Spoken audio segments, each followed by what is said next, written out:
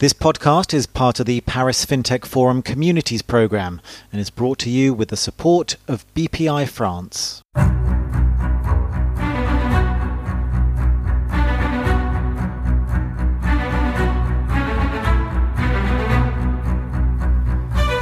You're listening to the FinTech Podcast, the show that goes deep into the stories, the successes and failures that went into creating some of the world's most fantastic fintechs.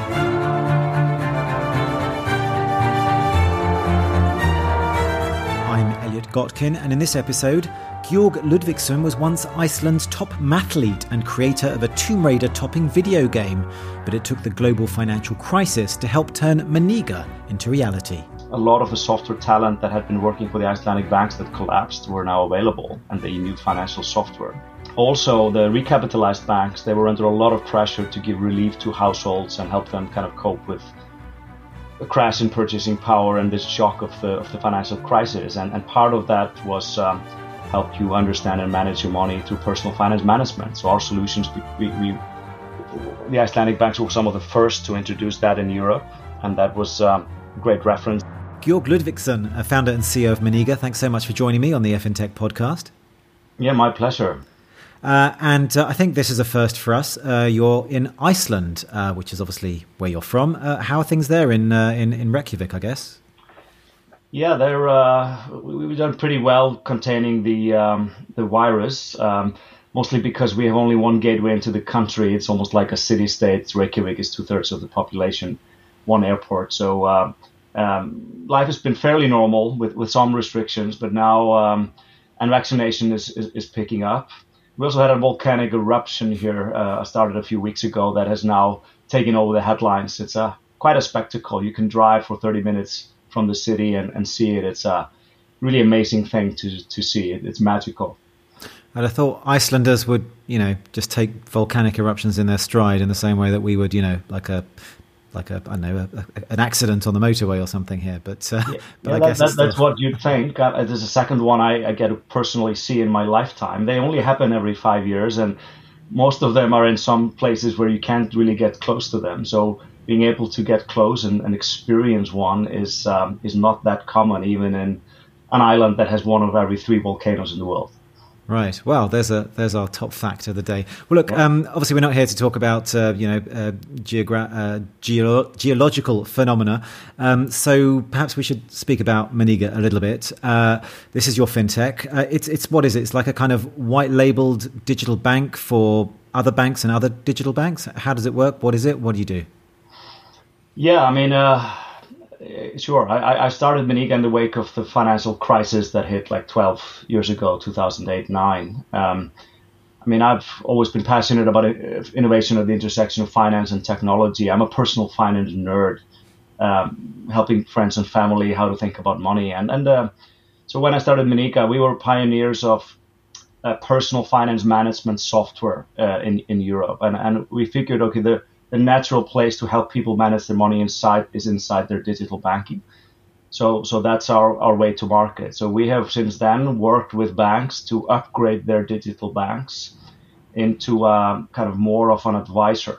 I think the original vision was like when the online banks first came 25 years ago, they were kind of automating the teller function. Now banks need to do the same for the advisor function. And now with COVID and branches not being accessible, I think everyone realizes if we can't recommend our products and help people through our apps, then that we have to do that to stay relevant and close to our customers. So we partner with banks to help them evolve their digital banking into more of a kind of advisor or a coach type user experience.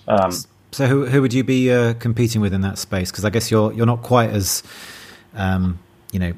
providing a full white label bank like someone like Solaris is, for example, to even non-fintechs. But where do you kind of sit on the spectrum? Precisely. I think we would power not the core banking functions, but a lot of the rest. We connect to the core banking systems. We help, for example, one of our latest products is Carbon Insights, helping users understand their carbon footprint, which now is very kind of substantial number of people are interested in doing that. That's a good thing to do in your mobile bank because you have the transactions there. We help people create budgets, financial plans, and so on. So there's a series of companies that we compete with in that space that are helping expand the core banking away from just the core banking into more broader advisory function. So who would be your arch rival, your nemesis, if you like? Yeah, so we would cite a few companies. Strands has historically a Spanish company been one of our competitors. We compete with some of the open banking players like Tink. We have companies like Personetics that are adding intelligence and advice to digital banking. Companies like Monitor and to name a few. And you've got quite a few big names as both your clients and as your investors, right? Yeah, absolutely. I mean, we're a global player, but primarily a European player. We we've been privileged to work with many of the largest banks in Europe. So we have like UniCredit Group, and we have BPCE, the second largest bank in France, Commerzbank in Germany, Santander in Spain, Swedbank in Sweden, and Nordea in the Nordics. So, and our path has been to kind of work closer and closer with those big banks. They have trusted us as an innovation partner. So, some years ago, we also started taking investment from some of them. Many of these banks have an investment arm, and they like to, especially if they bet on a partner as a kind of very strategic for the future, then having an equity relationship as well. We have great experience with that. That has strengthened the relationship and created more of a sense of partnership. And plus, it's been a good source of capital. And what kind of scale or traction have you been getting? Can you give us a sense of the number of banks that you work with, revenues, and perhaps the growth of those revenues year on year? Yeah, I mean, we work with 150 banks across 35 countries. Again, primarily a European player. 80% of our revenue comes from Europe, but we've been growing lately also in the Middle East and Asia Pacific. But Europe is our where we are market leaders. Our revenue is approaching 15 million euros, and we've grown in a quite healthy way. For the last, we don't publish our exact growth rates, but no, business is pretty good. There was we feared there would be some slowdown when COVID hit, and initially there was some hesitation on new projects, but all our but digital banking has increased in importance. Volumes have been up 20 to 50%, and investment is fully back. So we expect we are on track to get one of our best years in terms of growth this year. Right, and I think that unlike many fintechs, as well as differing from them in that you're not in, with the greatest of respect, one of the world's leading fintech hubs, but at the same time you differ because you've kind of been profitable in the past, and you're kind of pretty close to profitability as well, right? Yes, correct. I mean, we are, you can say, a mature startup or an adolescent company. So we've had our ups and downs like every company, but fortunately we've usually taken 2 or 3 steps forward for 1 step back, and we have a pretty solid foundation of customers and we care about unit economics and profitability. I think so. We try to balance these things. We are now, cash flow wise, break even, and we expect profitable growth going forward. But also we see so many opportunities that we may consider stepping on the gas pedal and prioritize growth above profits. We are venture funded, so growth matters a lot as well. But we're trying to balance that. Okay. You said before that you've always been a bit of a personal finance nerd. I think you've also been a bit of a maths nerd as well. I think you were a pretty good student. You were a mathlete at some point. Can you tell me a bit about the early years when you showed your talents and your nerdiness initially came through? I can. Math was one of these subjects that I was lucky enough to kind of felt came quite natural for me from a young age, and that was one of my early kind of developments, and it gave me confidence. In high school, I won the Icelandic mathematics competition for high school students, and that allowed me to go on the Icelandic team that played at the Olympics in Toronto in math in 1995. I was 19 years old, and that like opened my eyes to the world. Toronto was this big kind of global city, and I was there with 1,000 people from all countries that were excelled at math, which was for 3 weeks. That was a great experience, but also showed How did you do? I did pretty well. I was the top of the Icelandic team, but I was overall, I think I was maybe a little bit below the center. So I was maybe, I think roughly half the contestant did better than me. But when comparing to the Chinese team that had been like practicing 18 hours for those Chinese many years, there was no contest. There was no chance. But I think on the social aspect, one of the lessons I took from there is that half the people there were super nerdy and like socially retarded. So I also got the sense I don't want to. That's not kind of who I want to be. So, but it gave me a lot of confidence. It was one of the things that then kind of put me on a path of okay, I can excel and gave me confidence then to start businesses and take risks and that was so it was a great early kind of confidence builder of my career even and it also influenced my then choice of career in computer science and software engineering.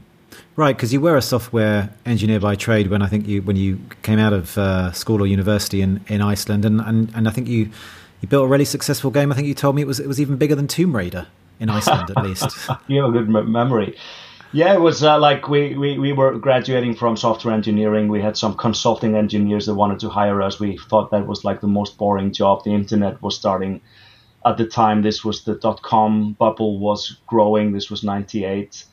So 3 friends out of software engineering, we decided to start a company. We had no clue what we were going to do. Just we didn't want to work with these boring consulting engineers. So we did ad hoc software development, and then we landed on why not build a computer game, and which we did for the summer of 98. We published it, and it was marginally better selling than Tomb Raider in Iceland, but it was the only kind of native Icelandic game. So a lot of the parents thought, this is more educational, and it was partly kind of telling you, it was edutainment type.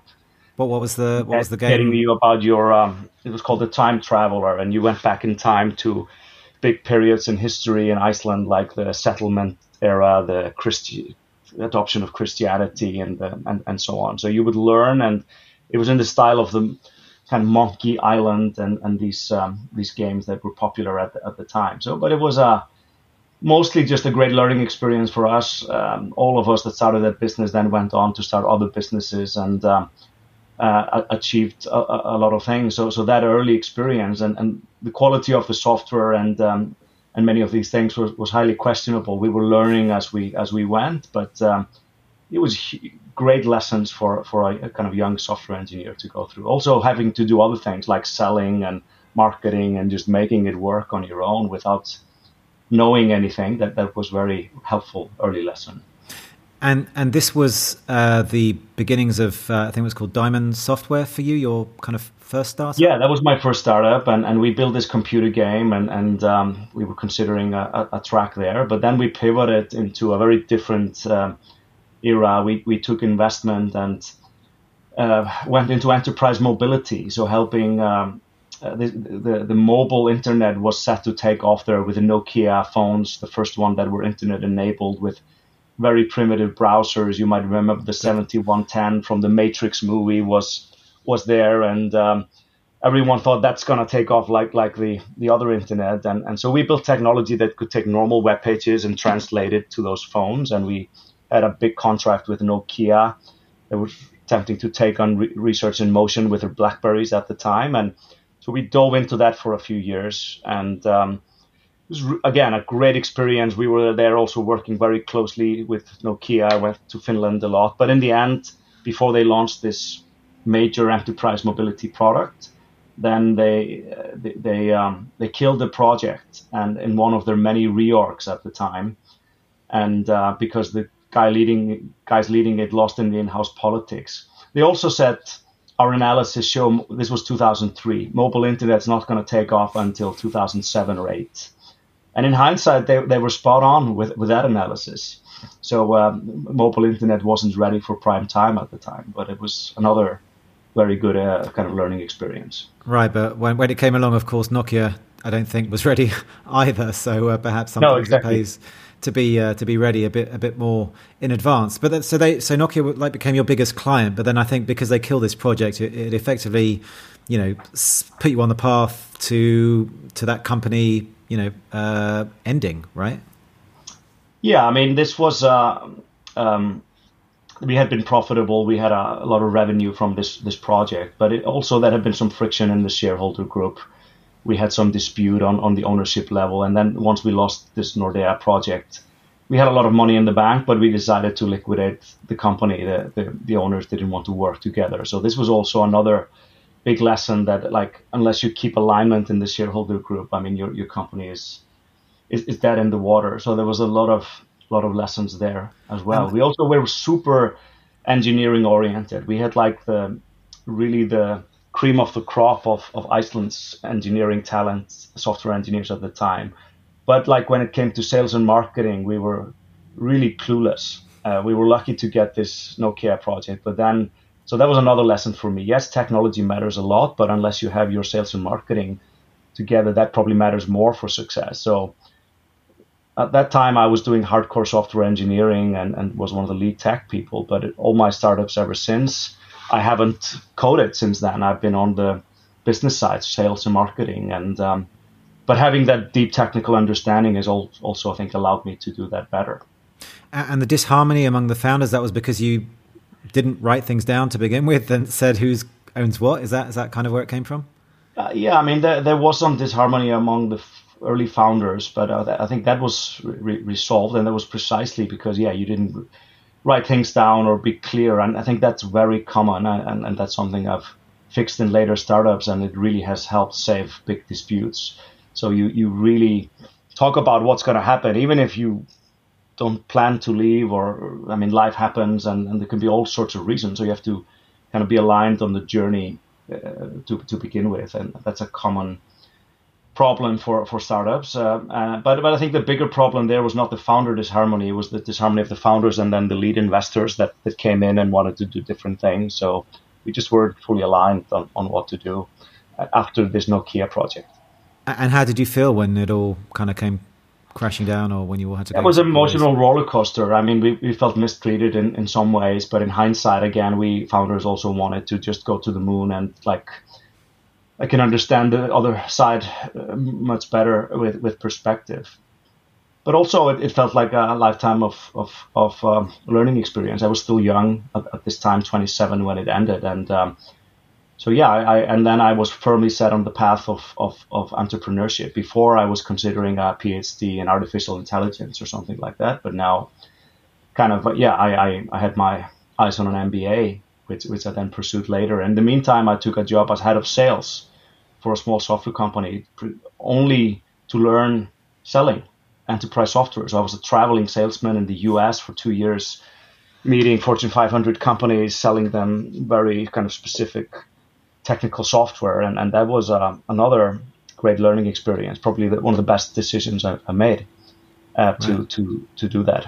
And then you went to, as you say, you went to pursue your MBA. You went to Harvard Business School, I think, in 2006.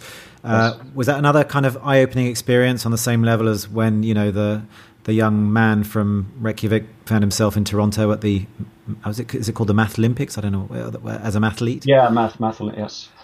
Yeah, very different. I mean, I felt I had matured a lot. I already felt like I was a global citizen at the time. So, but no, I mean, that was also investment in a kind of in your personal journey, and I knew I wanted to do an MBA to get formal skills in all sorts of areas, and then the prior experiences helped me get into a top school, like by telling the story of, yes, I'm good at math and software and technically, but also I've mastered selling. So that combination of the salesperson that is also, I think, was rare enough, and the entrepreneurial experience, these things, because you have to build a compelling story for this highly competitive application. So that was enough. And then it was just a great personal growth experience. You meet like-minded people that are doing super impressive stuff from all over the world, and that also gives you perspective and ideas, and also confidence building, like the math experience, in that when you feel you belong there, you can hold your own, or with that kind of super impressive group of global elites, then you see, okay, I can do anything. And then I think you'd left Harvard by the time you founded your next startup called Up Down. I guess, there's lots of startups have their ups and downs, and you actually named your startup, I think, Up Down. What was that about, and how did that? So at the time, we were was all constantly thinking about my next startup. I went to business school, but I was planning to go back to entrepreneurship, start more businesses. And I had also figured that I was passionate about intersection of finance and technology. I had a lot of personal finance interest. I was using Microsoft Money and Quicken, and Mint.com was coming out, a new generation of personal finance software and startups, one in Boston called GCO. So it was really kind of interesting time. And one of my classmates, a German guy, Michael Reich, came to me with this idea. And people in the class that were interested in entrepreneurship were talking a lot, to start a social investing startup. So that was Up Down. So he was came with that idea, and so I started that with him when we were both students at the time. So this was about kind of social investing, helping people learn how to invest. So this was very realistic simulation of the stock market. You could practice investing with $1 million of play money. There was also a competitive social element. There were like leaderboards, and you could even earn real money if you consistently beat the market.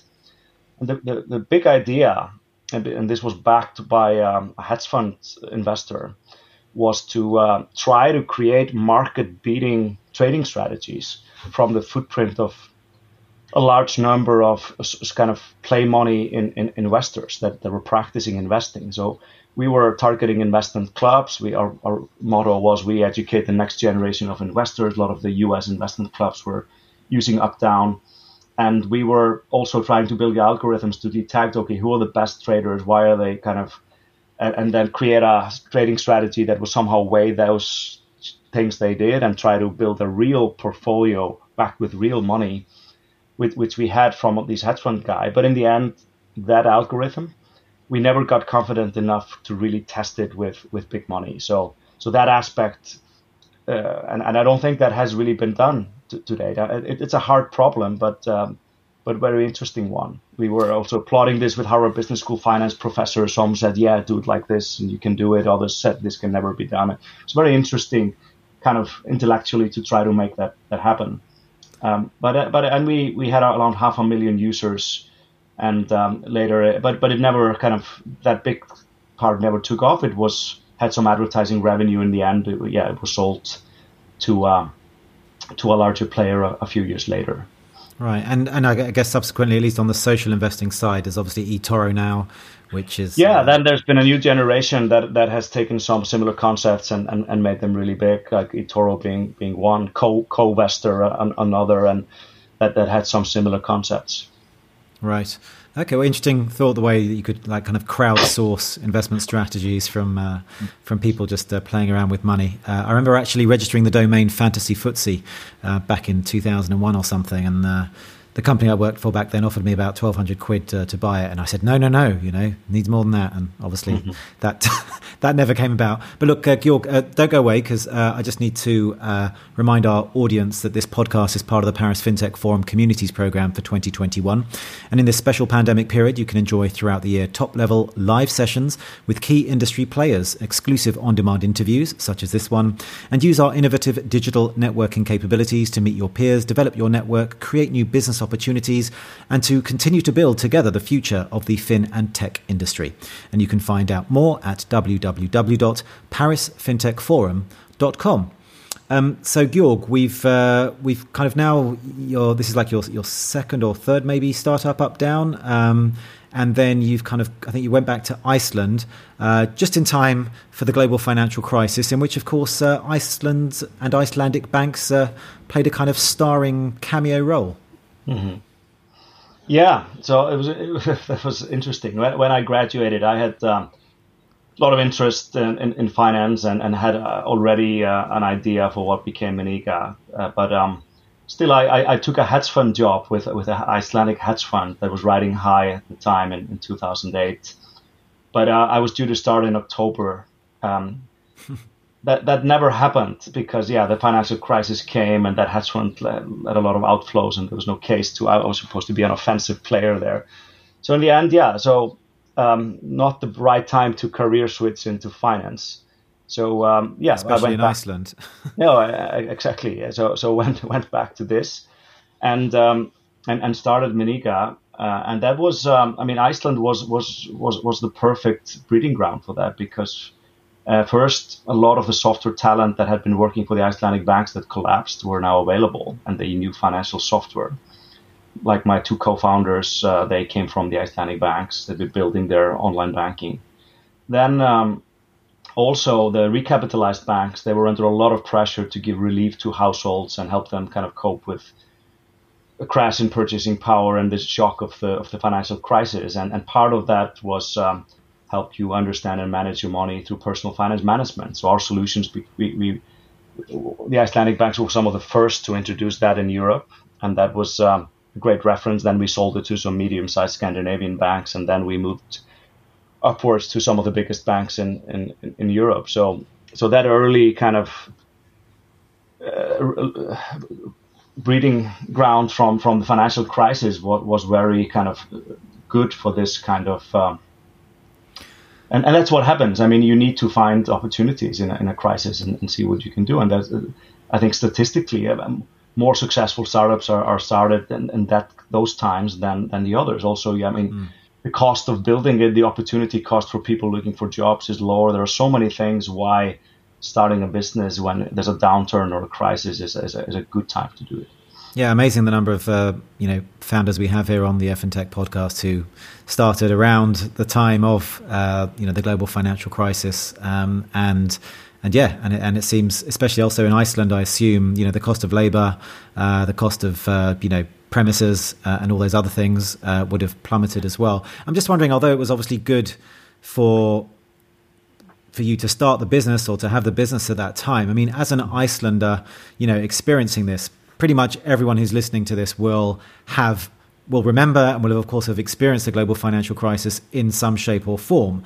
But just remind us, and certainly for those who perhaps don't remember or didn't know in the first place, just how big a deal was it in Iceland? Can you perhaps paint a picture? Yeah, it was a pretty big deal. I mean, the banks had been growing like crazy, so they were like a very big part of the economy, and they grew way out of proportion of Iceland's economy. Like their balance sheets were 10 times the national gross domestic product. And because they were so big, and there was kind of a flaw in the European regulation system, you could build a bank in any kind of European country, including Iceland, and then do business elsewhere. But some of the schemes, like the insurance schemes to kind of back up those banks, were local in nature. So that made no sense. You had banks that were becoming big even on a European scale, and very risky, very aggressive. That strategy worked great in the upswing. But then, when that came crashing down, even if the government wanted to bail them out, like they did in many countries, it just couldn't. They were so much bigger. So there was no alternative but to let them go bankrupt. Which is what happened. And then, the currency, I think, dropped 40%. Salaries came crashing down. A lot of people, Iceland had felt kind of rich for the first time, and a lot of people, maybe not so wisely, had 80 or 100% of their savings in the Icelandic economy, many in these banks that crashed instead of diversifying properly. So it was a multiple shock to many households. Purchasing power dropped, a lot of savings kind of were wiped out. Unemployment, which Iceland cares a lot about and has been proud to have close to zero for a long time, had suddenly went up to 10, 12%. So it was everyone felt like a big shock, especially in the beginning. Like there were even worries there would be kind of government would run out of money and we couldn't buy just basic goods or stuff. So there was a lot of fear that set in that people had never experienced in their lifetime. That we're a Nordic kind of really safe, good safety net country. You can always go home and in the safety of Iceland. But that kind of feeling of security was kind of taken away, and that created a lot of anger and shock. But still, I mean, the fundamentals were good. And the real economy was always relatively sound. The fishing, and then tourism and the other industries just went on all cylinders in the following year. So we bounced back pretty fast, and the feeling of security came back quite strongly. And then, I mean, by COVID, even though tourism is obviously devastated now, the state of the economy and government was so good that, I mean, Iceland's in an excellent shape to kind of weather that very well. So, but it was a huge lesson. It left something in the psyche of the country. Now it's fading a bit, but it's like everyone that went through the Great Depression, like that made an impact on them. It's that kind of thing in a way. So I hope it will make Icelanders, and we have evidence of that. They are now more careful. They are less risky in a good way. I think they're more prudent with their finances. So it was a good lesson in that sense. And I suppose at the same time, there was a lot of talk about so-called moral hazard, in the UK and other countries that, if the banks know that they're too big to fail, that they're going to be bailed out, then they'll take more risks. But of course, the Icelandic banks learned the lesson that actually you go bust. There is no government backstop there, or there wasn't at the time. And so, and actually, if I recall correctly, the Icelandic economy recovered much faster than, for example, the UK economy, which did, bail out its banks. But I'm just wondering, against this backdrop, which was effectively like a Great Depression for Iceland, how did it feel to be running a startup? I mean, it's anyway an interesting question to ask, what is it like to run a fintech from Reykjavik, which, we're not talking about London or Paris or Frankfurt, we're talking about Reykjavik. How is it there? And it must have been a bit strange almost to be running a company that is managing to find traction and get growth because you're dealing mainly with banks outside of the country. And yet at the same time, when you walk out the office doors, you're exposed to what is, a very depressed economy and probably a very depressed populace. Yeah, but also, I mean, I think there was also some lack of perspective. Yes, everyone felt poor, but still, I mean, the quality of life went maybe back in time 15 years, and it's not like anyone felt poor in 95 or 2000. So it was, I think it was a bit exaggerated. Iceland was still a rich country. No one was near going hungry or anything like that. So it was more of a psychological thing and relative thing. But I mean, Iceland, I think, has the same dynamic. I mean, the entrepreneurship culture is strong, like in some of the other Nordics, like in Israel. I think one of the benefits of coming from a tiny country is that you have to think globally from the beginning, and that's what we did with Meniga. We only built solutions we think go anywhere. We're not building it based on the Icelandic tax or pension system. And as an example, everything's in English. Like, you really think, and we didn't even try to build the sales and marketing part in Iceland.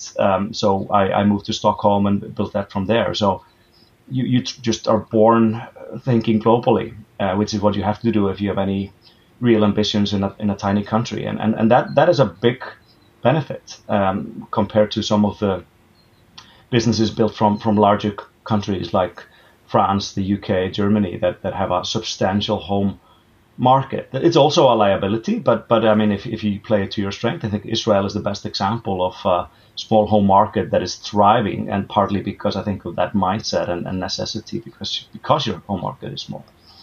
Right. And I'm just curious to know, Meniga, where does that name come from? Who chose that name? Does it mean something in Icelandic, or is it just a random? Yeah, it's that's one of the trickiest decisions you're faced with when you start a business, what to name it. And we had a temporary name, Mammon, the god of greed, and we thought that was kind of counter-psychologically interesting. But then a lot of maybe somewhat religious people thought that was just kind of almost insulting, like this false god from the Bible, you can't use that. And so, okay, we figured quickly that's not going to fly. That's too risky. We don't want to insult anyone. So we went back to the drawing board. And then, Meniga is from an Icelandic children's song that everyone knows. It's a word that it doesn't mean anything, but it rhymes with money. So there's a hymn like Eniga, Meniga, everyone's talking about peniga, which is money. So it rhymes with money, a certain kind of form of the word money. And so it has a money association in Iceland. But also the .com domain was available for $1,000, which we could manage. And it was, we felt like it would fly internationally. So it's a simple name that like anyone can use. So that was the origin. Yeah, sometimes it's better to err on the side of caution with names. I was originally going to call this podcast the FILF podcast, FILF, which was going to stand for FinTech I'd Like to Finance, but some people thought that but we have been misinterpreted. It wasn't perfect though. Like we learned later that too many people from English-speaking countries are associated with something like meningitis, which like is a disease of the brain. So if it's something, it sounds like a disease, and that we don't want either. So but that's not a big kind of thing. Yeah. Right. And I mean, just on a personal level, I know we talked about the stresses of Iceland as an economy during the financial crisis, but of course you've been running businesses now for many years. Some have done better than others. Obviously, Meniga, I guess it's fair to say, is doing the best of all so far. But of course, running a fintech is you have to be all in, and one imagines that can take like a toll on one's personal life as well.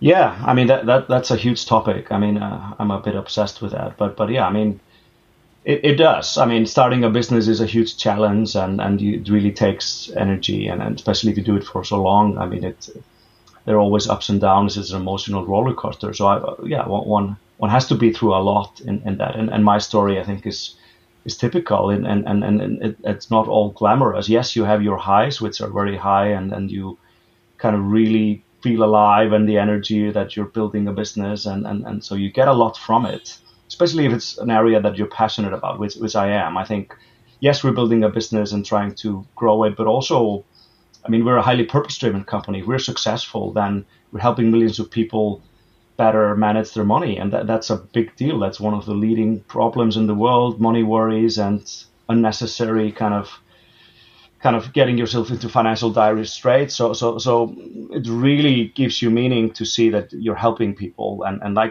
that's also my kind of positive outlook on capitalism. If you build a business in the right way that has a strong purpose and it's also profitable, that scales, unlike charity, which like you also have to get that, fund that again and again. So if you can create a win-win that also improves the world, like some of the environmental companies are trying to do, that's great. But then, there's the personal toll. So, I mean, I spend less time with friends and family, especially outside my kind of immediate family, than I would like to do. I haven't developed my hobbies, and I divorced 8 years ago, 5 years into Meniga. Part of it's complicated, like any divorce, but part of the reason was working really hard for the first few years, and that was really hard. That's one of the hardest things you do in life, like everyone that goes through a divorce knows. So these things I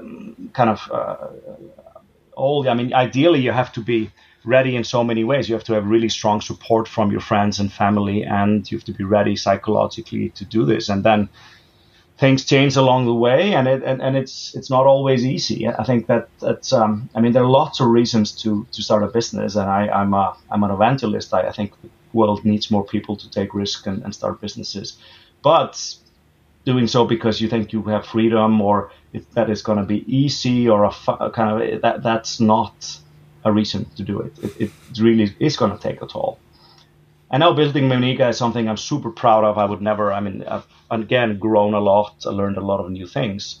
And it's a very versatile job. You get to wear many hats. And first it's about building the product, then it's about selling it, then it's about building the organization and strategy and so on. All of this is extremely rewarding, but it's still something that I would probably do not see myself doing at this level with like 150 people now. There are people issues. There are all sorts of challenges that come with that. So I envision maybe other things in the next chapters. Not that I'm about to leave Meniga. I think the journey has really been more interesting. I definitely a few more years left, but when the right time, I probably not forever. And then I probably want to do other things at a more relaxed pace.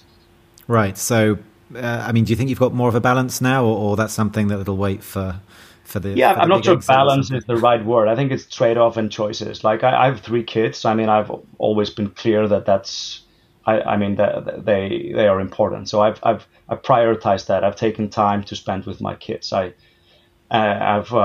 even took some paternity leave way back 20 years ago when my first kid was born, and now I have a 1-year-old. And because of the pandemic, I've not been traveling. I've seen him every day. So that I do and the business. But then when it comes to extended family, friends, hobbies, I think that's something I have chosen not to focus much on in this period of my life.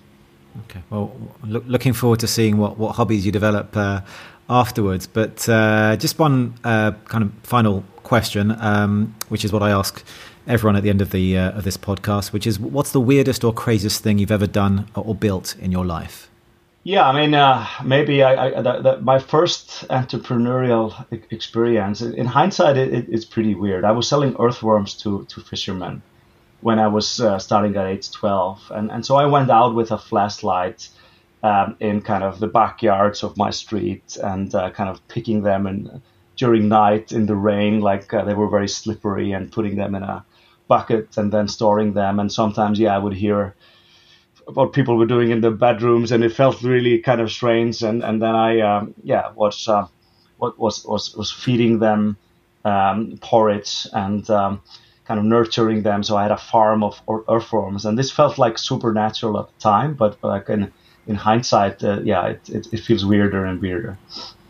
Right. Well, I think that definitely qualifies as a weird or crazy thing. There was actually a really interesting quote that I saw recently, which I think applies very nicely to startups as well. And I think the quote is from Franklin Roosevelt, actually, and he says, "We consider too much the good luck of the early bird and not enough the bad luck of the early worm." And I think that's a really good lesson for startups, in the sense that sometimes it's possible to be too early, and maybe it's it's not the early bird that's catching the worm. Maybe rather than being the early bird, you're being the early worm, and you're just going to be somebody's breakfast.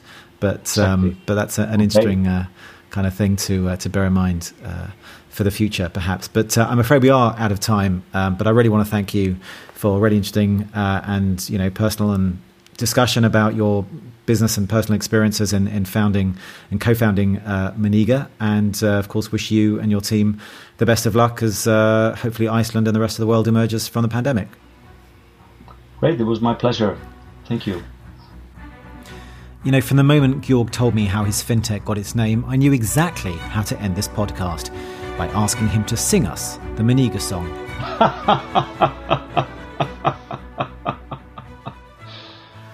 That's my voice is also not in the best of shape. I'm coming out of the cold, but Meniga, allir tala peninga, sukkati pukkati, kaupa meira fíneri.